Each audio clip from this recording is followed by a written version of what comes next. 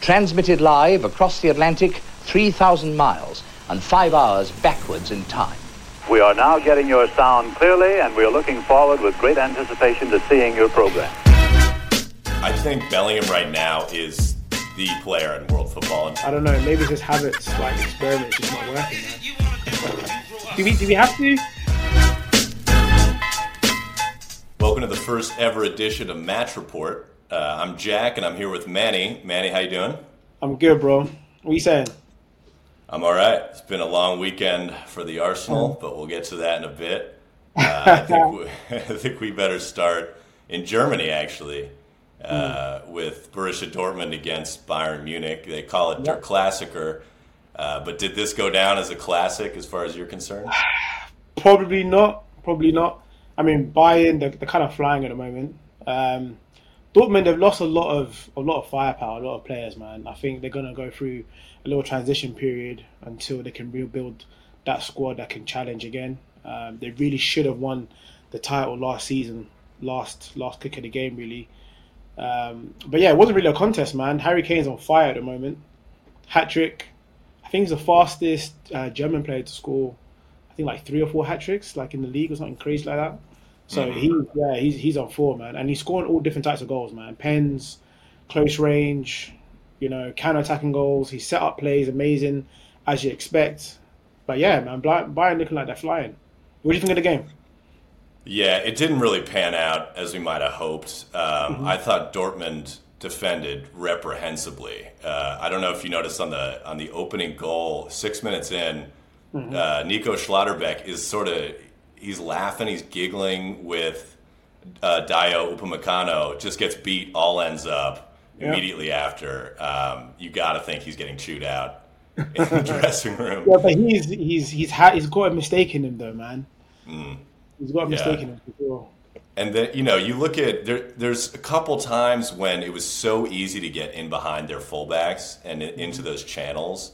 And when you have people like Leroy Sané with that kind of pace, it was no contest, really. And then, of course, as you mentioned, Harry Kane gets a hat trick, but for me, and the reason that, bit of controversy, but I would actually pick him before Erling Haaland as the striker in my team. The way that he drops into midfield, creates the extra man, becomes one of the better playmakers around, I think. And then, unlike some of the strikers you see around the Lacazettes of the world, he actually gets up into the box to join the move when they're getting to the business end of things as well.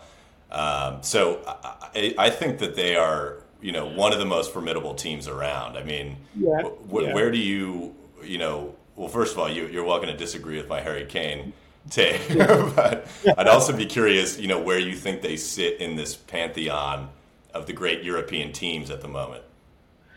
Well, with Harry Kane, 100%, one of the top, I'll say, 3 strikers in the world. I think the difference between him and Haaland is he's more powerful. In front of goal, you probably say they're equal, but I don't know, man. What Haaland did last season is crazy, but he's playing in an incredible team. You're always going to get chances at City. But yeah, I guess his overall play, his approach play is not as good as Kane's. Technically, I don't think he's as clean as Kane, but I do think he's more lethal in front of goal. So it kind of depends on the kind of player you want and the kind of striker you're looking for. If you want that number 9 in the box, clinical, then I don't think there's anyone better than Haaland. But if you want that all-round number 9, then Kane's the best out there. In terms of where I see Bayern, I mean, they're playing in a Farmers League, man. I'm sorry to have to say it, it's a Farmers League. So when it comes to Champions League, that's when I'm really going to test them. I'm really going to have a look and see, can they compete in midfield defensively as well? When they're playing in Germany, they're scoring 3-4 goals every game, So let's see how they are against, some of the other European sides. Too early in the season to see, but I think they'll be up there. Quarterfinals, semi-finals at least in the Champions League. Now with Kane up front, that 100% gives them that extra chance as well. So, yeah, man, this season's between City and Bayern for me for the Champions League.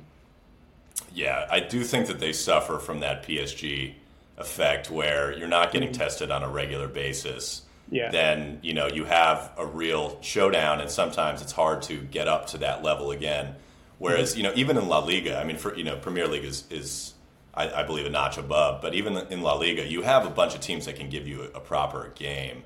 And it just doesn't, I mean, I guess Bayer Leverkusen under Xabi Alonso look a legitimate outfit in Germany. But, yeah, it's hard they're to playing with no pressure, though.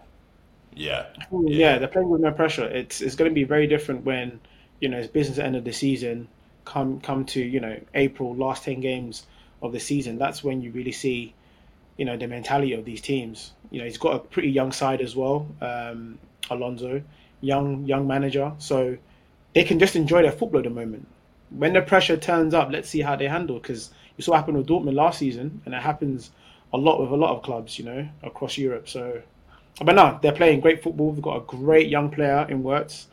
Let's see what Bayern do this season, man. But I think at least Champions League spot is where they're going to be at. Yeah.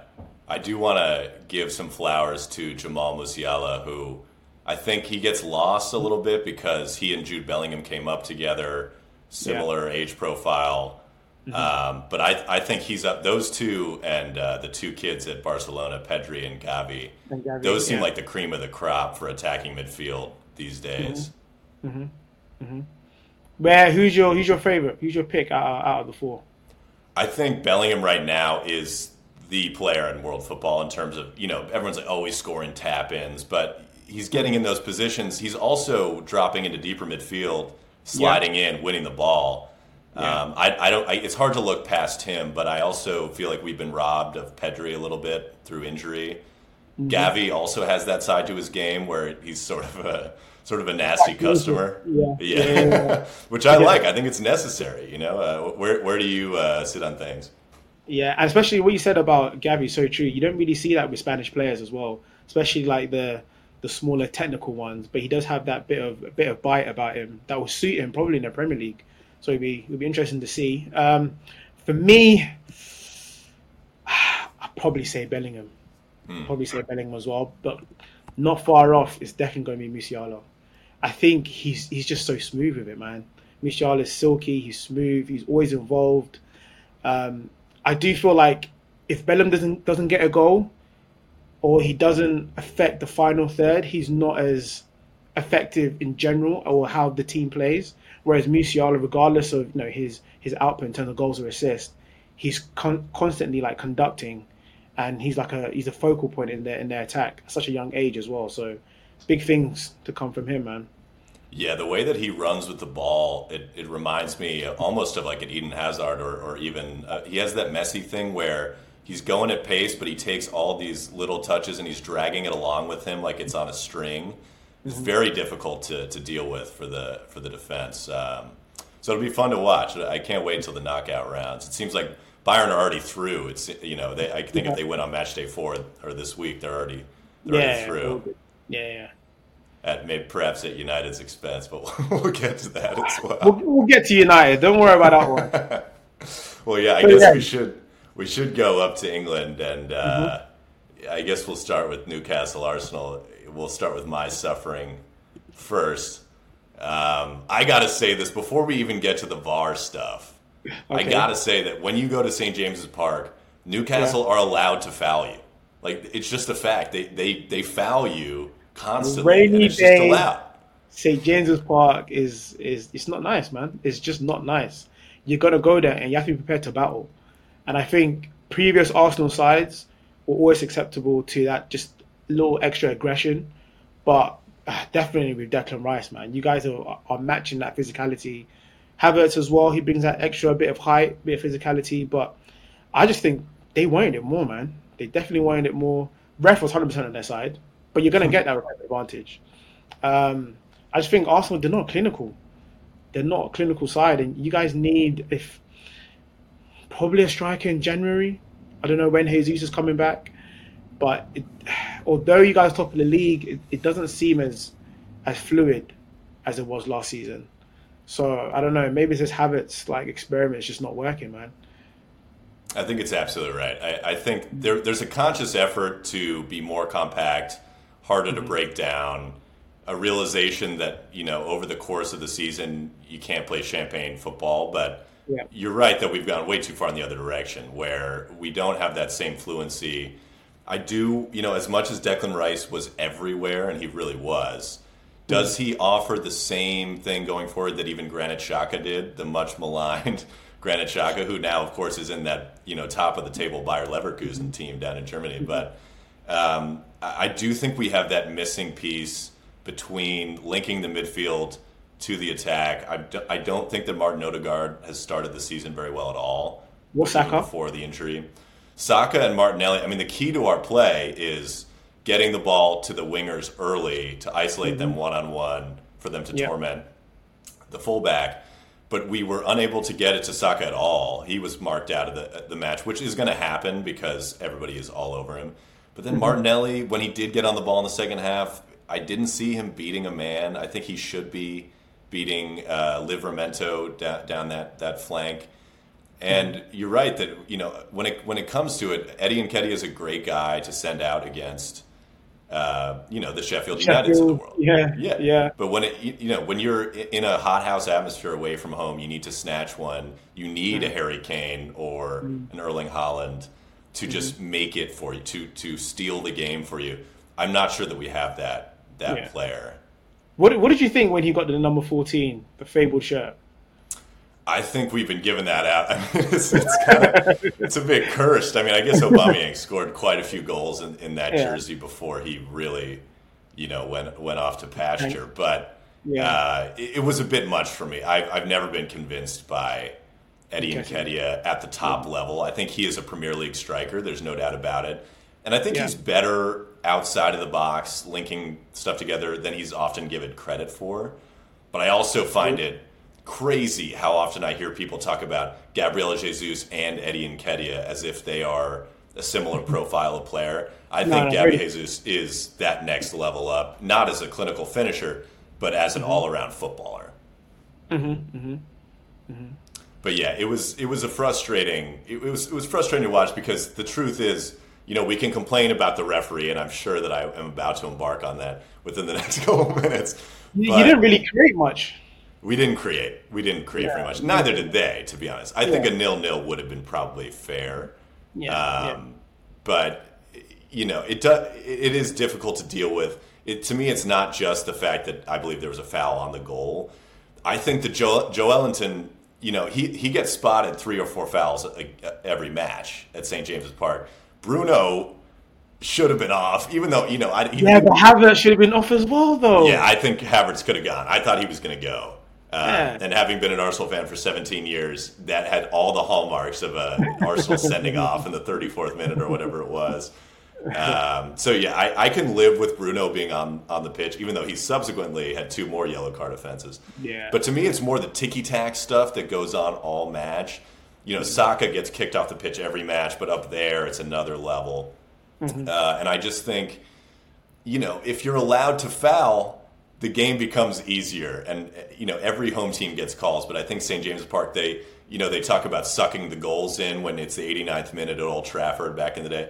I feel like they suck the refereeing decisions in so that they can get away with pretty much anything. But I'd be curious about, you watching. Were you thinking, this is a physical game or something more? It's a physical game, but I do think it's a bit of sour grapes from Arsenal fans. Yeah, a little maybe bit. So. Because your performance didn't deserve anything more at best, like you said, than a draw. But you're always, there's so many different ways you can play football. And unfortunately, they know how to, and a lot of teams know how to ruffle up Arsenal. It's a historical thing. Like I said, it's getting better, but there's still that lack of, I guess, tenacity sometimes from your team that just means it lets other teams get in at you. Talking about VAR,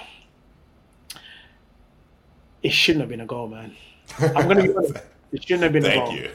for multiple reasons, not just the foul. The ball was out of play. It was an offside. But then again, the way Arteta was crying at the post interview, it's like, come on, every club this season has already had those kind of shitty decisions. But you got to take it on the chin almost, crying about it, and do nothing. I worry that was a bit of, Roberto Martinez, or not Roberto Martinez, a bit of a Rafa Benitez Rafa moment Benitez, where, yeah. he kind of cracked up in the press conference. That was, Mourinho successfully baited him into that. But this felt a little bit like that. I had less of a problem, though, with the manager going off and trying to, what he's really trying to do is cultivate a siege mentality, which is a very Mourinho thing, and also try and influence future decisions. That's one thing to me. The club coming out with a statement, I'm not sure that I can get it on board, because now we are verging on the victim mentality. And now when we go away to, Manchester City has bullied us in the past on the physical side of the game. We're going to get it everywhere, I think. Yeah. But, Liverpool they complained aggressively as well with VAR, and then they started getting some very dodgy decisions their way. So it might work. You never know, man. It just seems like no one really understands what they're doing when it comes to VAR. Like, there's 6-7 different people giving opinions onto most of these things are clear cut. I doesn't understand why it takes 5-6 minutes for a very simple decision to be made. So, yeah. And also, they don't have a camera that is on the goal line. How much money are we spending to put on these matches every time? It's millions of dollars. We need to scrap it.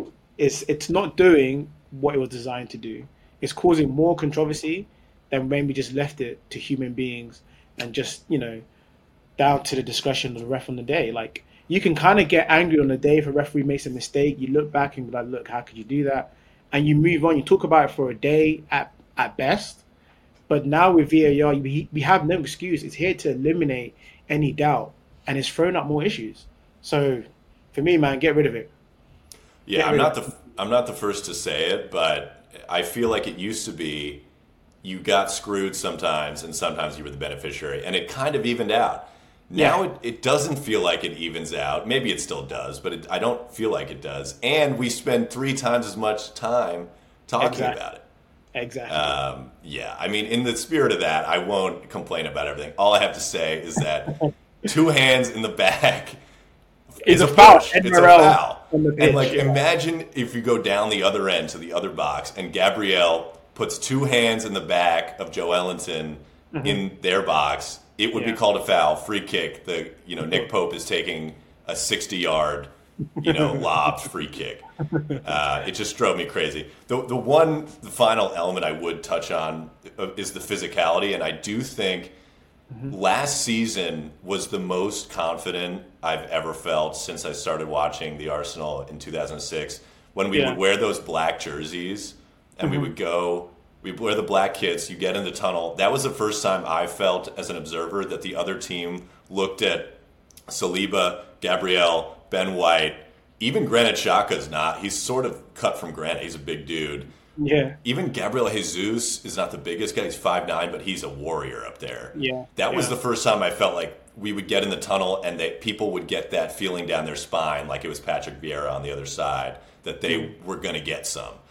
I don't actually feel that it's quite the same this season. I feel like as much as our defensive record has improved, I'm not sure that we're as imposing. Maybe it's those egregious away jerseys that we've rolled out. But I don't know what your perception is, last season to this in terms of like what kind of threat and proposition the Arsenal look like.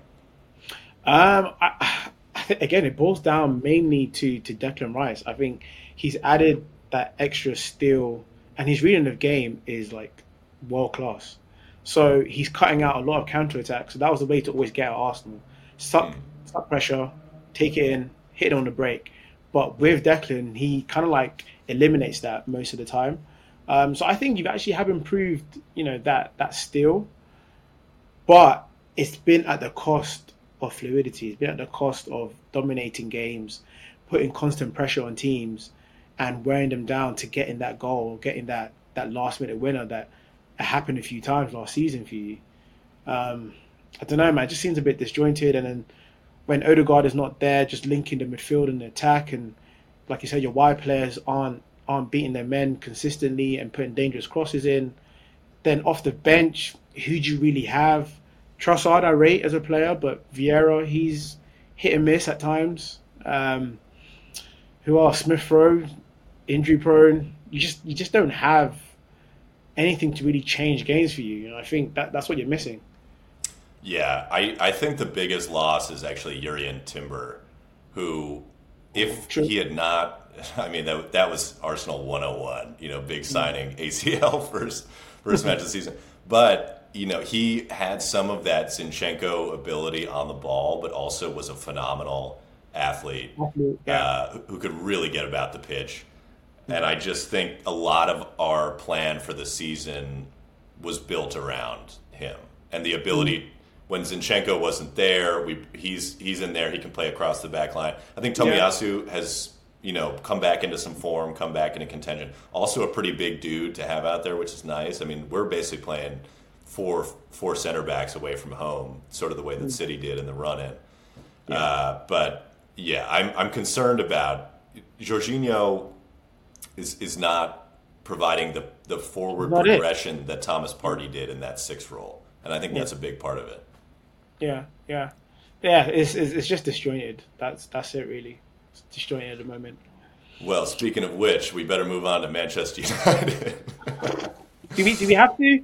Yeah, I think it has to be done. You know what?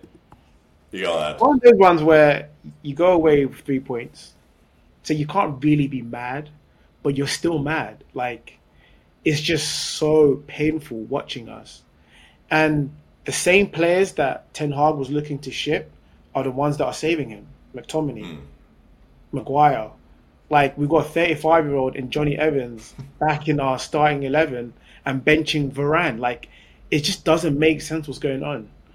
So, yeah, man, it wasn't enjoyable. Another, I don't agree with the VAR decision. Actually,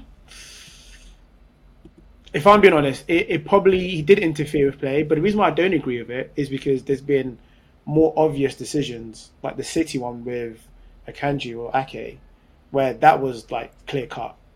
So the problem is always the inconsistencies with these things. But yeah, I think you see that every weekend. You see what Maguire did, and it's not ruled out. Yeah, for sure.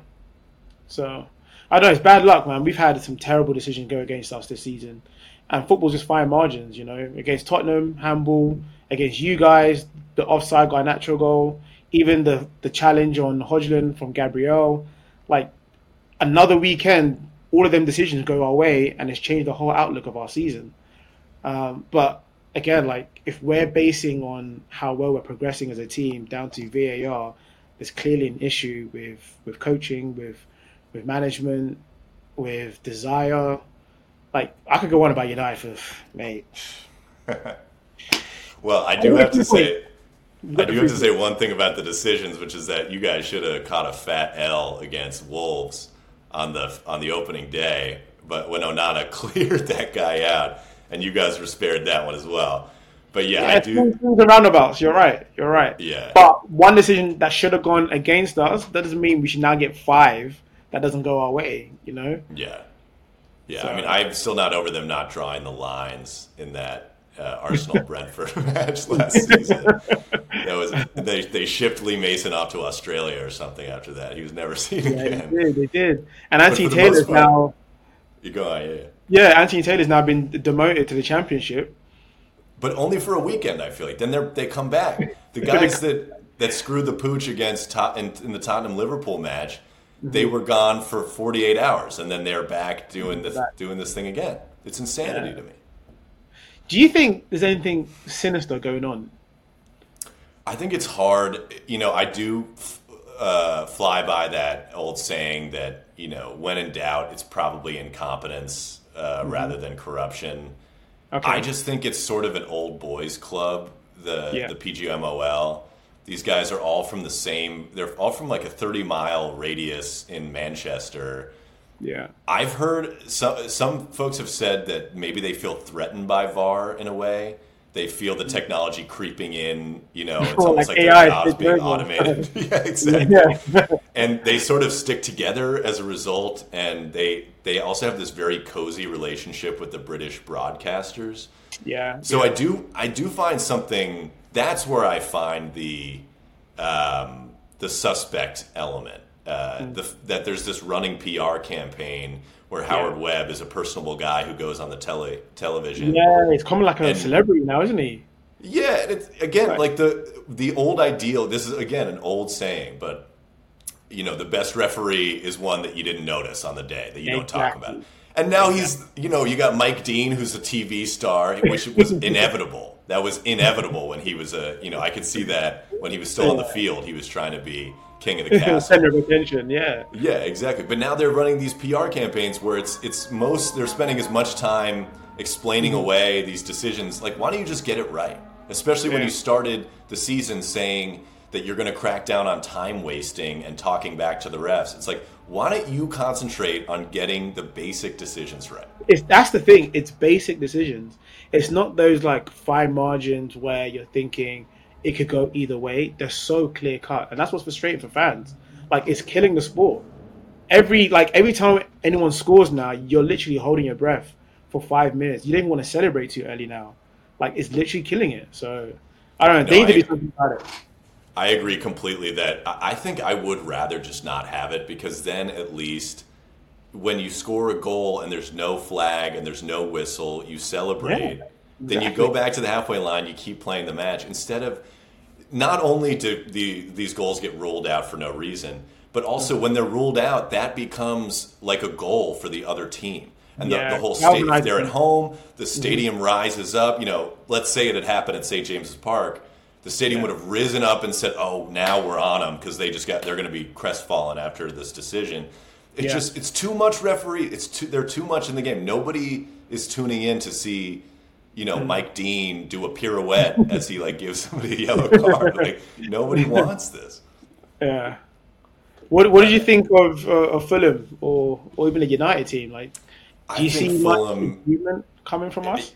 Fulham, I think, are in a similar situation to the Arsenal. They need a goal scorer. I don't think that they're that bad, and I think Marco Silva is one of the better managers. He's a top half manager, I would say. They're probably the 9th best team in the league. But they've just never been the same, I would say, since the departure of Alexander Mitrovic. Yeah. And the people they've brought in to replace them are not clinical at all. This Vinicius character, I don't see it at the Premier League level. Yeah, I don't. It's sad what happened with Raul Jimenez, who, speaking of never been the same after he fractured his skull against Arsenal, actually, at David Luiz, the clown show. So it's a sad situation there, but they have a lot of players that, I think Palhinha obviously, should have been going to Bayern. He will be going somewhere. I would love to see the Arsenal go get him this summer, but they have some.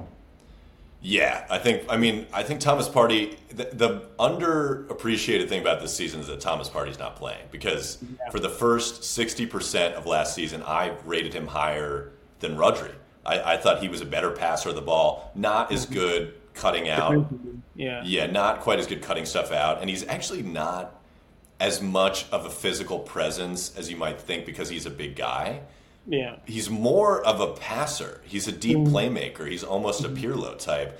And that whole right side of the team has broken down. Saka, Odegaard, Ben White, they don't look the same without him there. I think we need to make a change in there. Somebody else needs to come in. Jorginho is like the king of the horseshoe around the box, where we're just going. It reminds me of the Unai Emery era, which is funny to say because he's doing so well now. But we got sidetracked from Fulham. They can't defend. Tim Ream, love him, an American who's made his way in the Premier League, probably not at the level. Yeah. And that Bassi character who was next to him also, left-footed center back playing right back. I don't know. I don't even know why he left Ajax. I thought he was in the right team, young player playing Champions League. I don't know. I guess it's probably just down to money. Yeah, everybody. It's crazy. If you're going to move to Bournemouth now, you're getting paid. It's true. You're getting paid better than most other top 4 clubs in Europe. So it's true. As far as United, I just find Ten Hag ball so uninspiring. I always did. Last season, I thought they played like a small team. Everywhere they went, they were trying to counterattack, especially against the Arsenal. To me, I could see their game plan. It was effective. It was get the ball to Bruno on the half turn so he can find Rashford streaking through. not a bad. I mean, United almost won again at the Emirates with that playing the same way. Garnacho. Yeah. And it's not. I don't hate that. I wish Arsenal would play that way more often, to be honest. But I think United only play that way, and they just don't seem to have. Rashford is not having a great season. I think the right wing situation is disastrous with Antony. But they also... I think he possibly could be going down as the worst Premier League signing. Definitely in recent times. Atrocious. He spends more time on the ground and these weird arguing, demonstrating with people. I've never seen anything like it. He's never taken on his fullback that I've seen. He does not. I mean, he did score that one goal against Arsenal last season, but I mean, he scored a few goals last season. Bayern as well. Did. He scored a few. Not Bayern, sorry, Barca. Yeah, I just don't see him attacking his fullback, creating overloads there. I don't see him doing the things you need him to do, and he's not on the business end of things. And the striker situation, maybe Højlund will work out. I'm not convinced he won't work out, but there's just so many problems all around. I mean, you must be frustrated. He's too raw, and I think there's a lot of potential there. I mean, the stat is we haven't created one chance for him in 160 minutes of football. Like, that is shocking at a club like United. But yeah, I mean, the way we played last season was very pragmatic. It was about getting the results, and the most effective way was, like you said, playing those in-between line balls from Fernandes, which meant that we wasn't sustaining pressure on teams. We wasn't dominating teams. It was very much playing football in moments. And because we have world-class or up there kind of players, more times than not, you're going to get the winner and you're gonna beat teams. But against measured teams, against teams in a low block, against teams that can play on the back foot and suck in pressure, we're useless. We don't have a plan B, and our plan A again is very, very much determined by how much another team wants to come at us. I would have liked to have seen a progression. The way he's playing at Ajax, I understand that we don't have the same kind of players. Not even technically, I think mentally is the issue. Tactically, our players don't know where to be. We switch off a lot of the times. I mean, the goal in the Carling, I always call it Carling Cup still, but Carabao Cup, where like Dallo he switches off. He literally watches his player making a run and switches off, only starts sprinting when it's too late. Like, these are basic Sunday League like level mistakes that we're making. So I don't know, man. For me, just bin the whole team, start again, get a director of football in, and let's actually figure out a way of playing. Like, the whole Man United DNA, I'm tired of it. Like, that DNA worked 15, 20 years ago. Football has gone, and that was one thing Ferguson was amazing at. He could always reinvent his size to be successful, depending on the current times. Like, no one plays that kind of football anymore. We're the only team that still tries to be direct and aggressive and play into the channels and, try and win your 50-50s. It's boring. Honestly, it's boring. Yeah. I just feel like they have the same issue that Arsenal did for years, which is they're completely dependent on a manager who controls everything. They never put people in at executive level to run the football side of the club competently. Yeah. And so you have this rudderless ship where a new manager comes in, he spends $500 million or whatever on a few players. But, sometimes you need a longer vision. And I actually, Arsenal is a different case because Mikel Arteta is more powerful than Edu, the technical director within the club.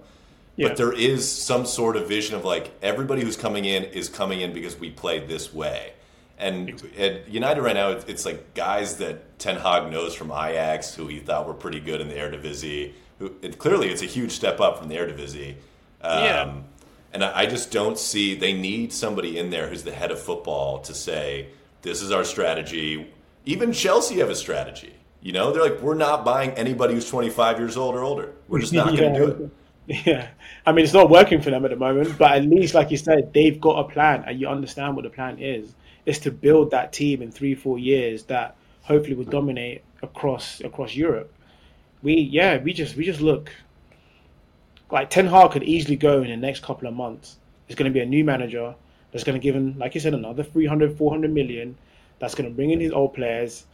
And again, it's still going to be the same ones that kind of rescue it for them. Like, we bought Onana and we're still playing direct football. It makes no sense what we're doing.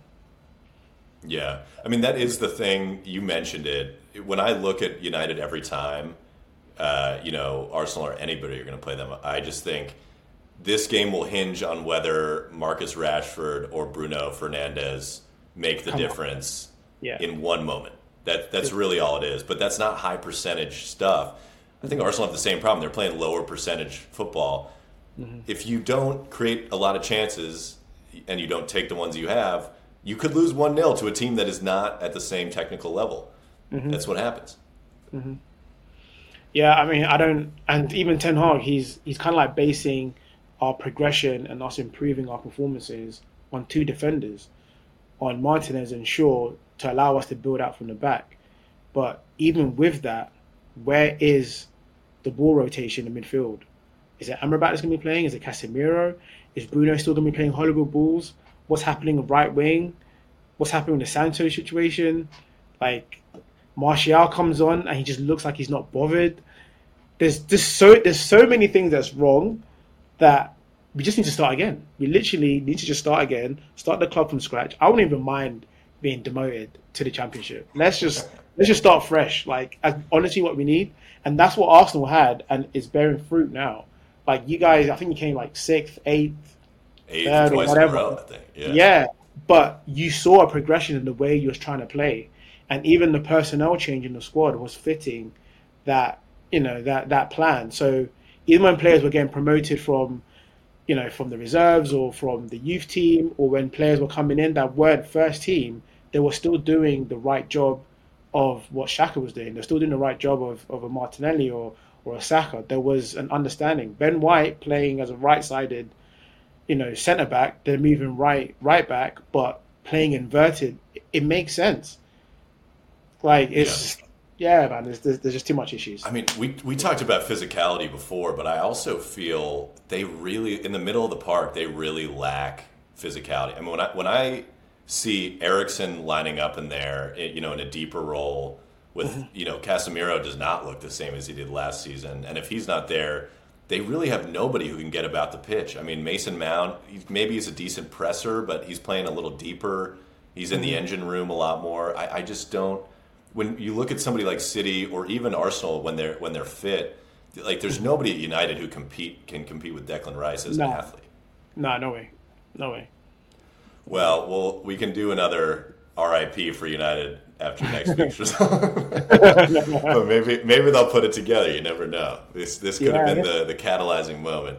But we could spare a moment for another continent and maybe talk about Marcelo, who won his 30th trophy with Fluminense as they were victorious. You give him flowers. Yeah, he does deserve it.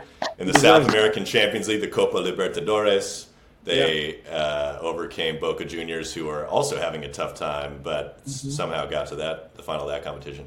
But what are how do you remember? He's still playing, I guess, but how do you remember Marcelo? I think he's in that pantheon of left backs. He is definitely, I don't want to say the best, but in my lifetime, there's not many better than him. So I would put Marcelo alongside Jordi Alba, but I'll like Marcelo ahead of him just because of longevity. But Jordi Alba, Philip Lahm, those are the fullbacks, Ashley Cole.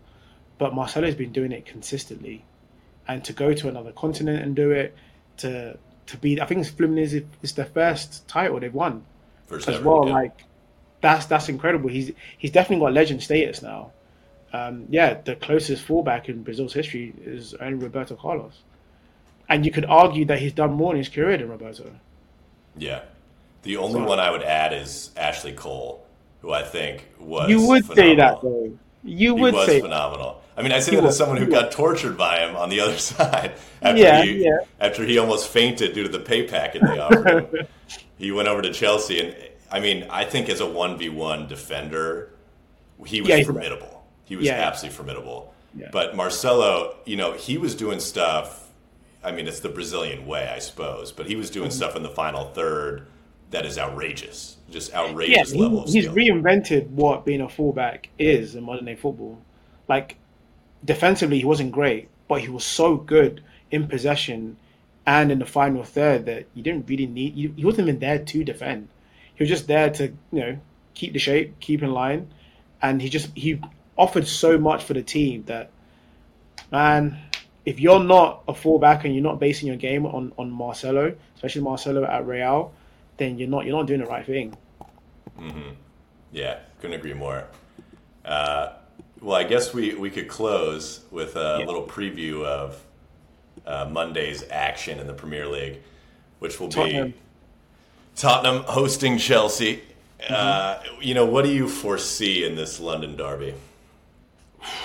Derbies can always go either way because form always goes out the window. But Tottenham are on smoke at the moment.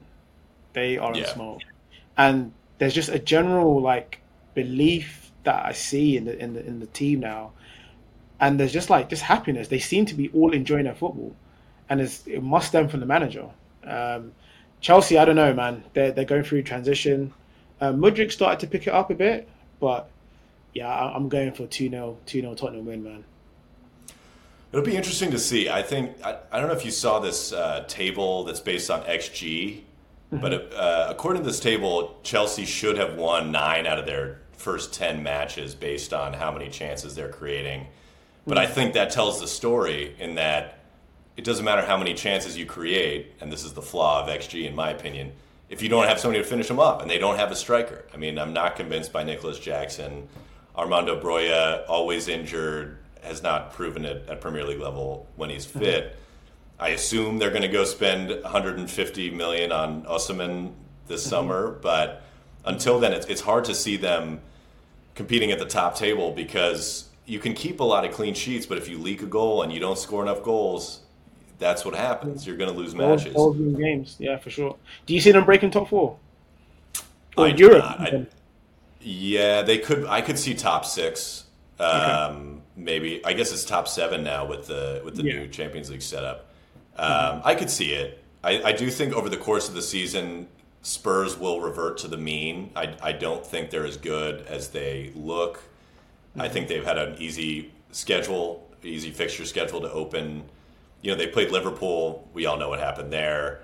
Arsenal, Jorginho. They played well against Arsenal, but Jorginho gave them an equalizer.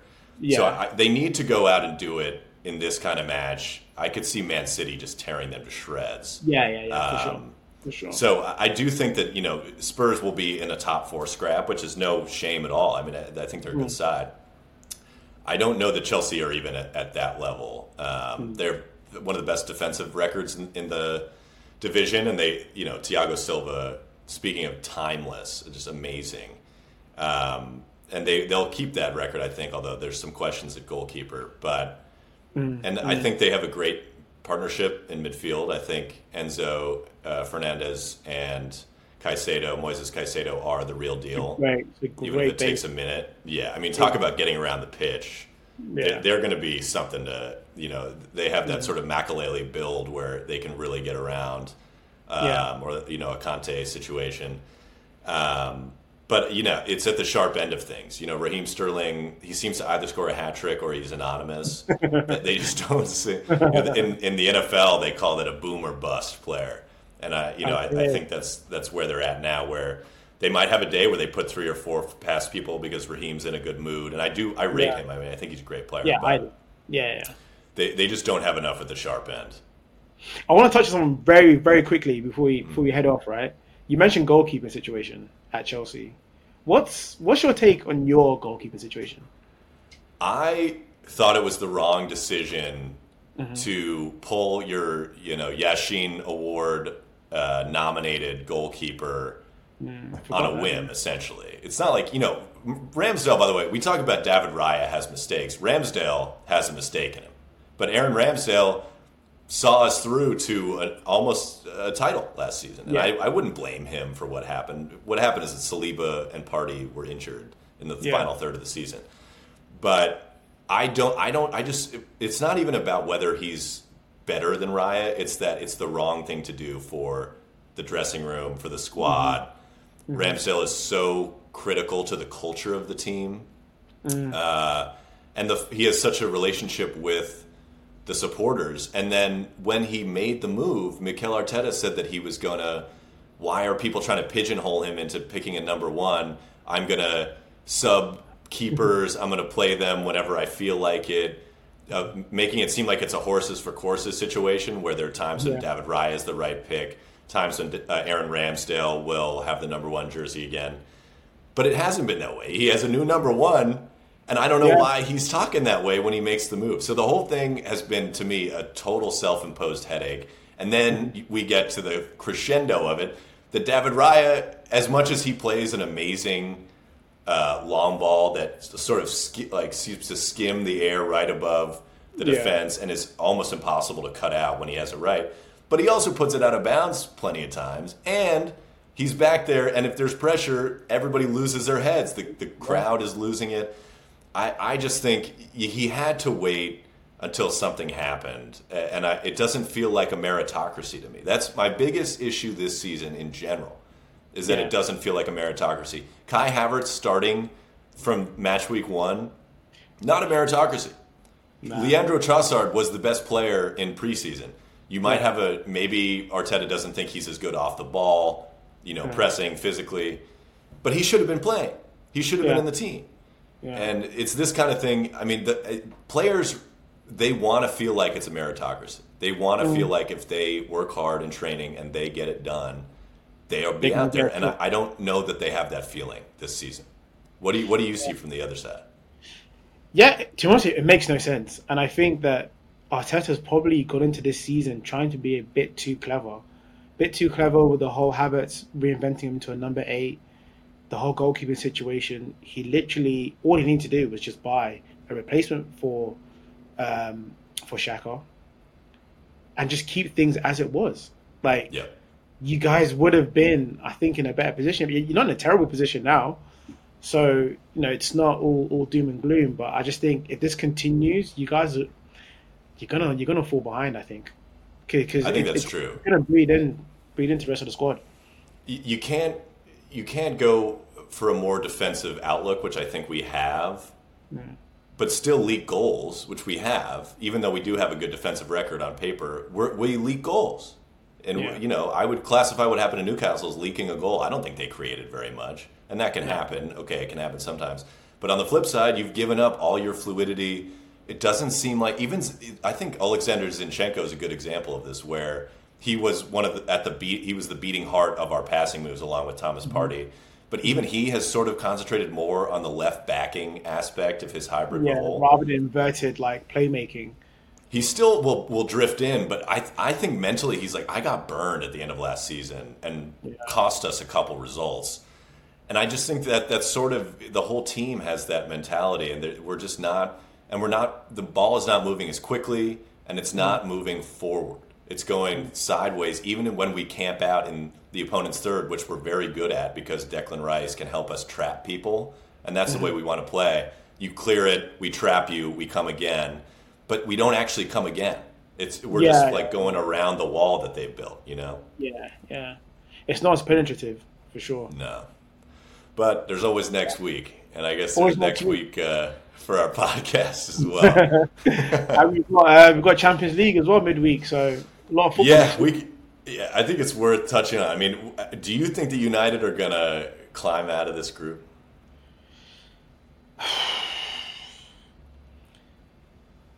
The United fan that started supporting United from the age of 7 will always say, yes, we can do it. But the older, more seasoned, smarter, more reasonable, I just don't see it. I mean, we might get through Copenhagen, probably, but that's about it. Galatasaray away. That's a scary fixture. That's a legitimately scary fixture. Yeah. Scary. Even buying at home. I mean, our home and our away record is pretty much the same nowadays. So, I don't know, man. I don't know. Who are your top 3 to win the Champions League? You said so City, Bayern, and you have to always say you always have to put Real Madrid there. Yeah, absolutely. I would agree with that. Yeah, I actually but think Barcelona are a decent shout. It sounds crazy, but I actually think they're better than they have appeared. And their defensive record last season was actually phenomenal, which is not what you would expect with, Xavi behind the wheel and, the whole ethos. I think I wouldn't be surprised if they did something. And my other one is Internazionale. Inter Milan are really. Inter Milan. If you look at their record in Serie A, at least coming into this weekend, they had 25 goals scored, 5 conceded. Like they have a phenomenal record on both sides of the ball. Granted, Serie A is not the Champions League level, but they were in the final last year. They were in the final. We'll And they play very pragmatic as well. They know how to win. They know how to grind out results when they need to, and they can be expansive in their play. So yeah, not a bad shout. The dark horse, I hear it. Yeah. I hear it. You know who's not going to be there? The Arsenal. Or United, man. But hey, there's always Europa League. For sure. Well, Manny, thank you for joining me for our inaugural episode. It was a lot of fun. Back again next week, yeah? For sure. Right, thanks, everybody, for joining us and tuning in, and we'll catch you next week. All right, guys. Peace. Later.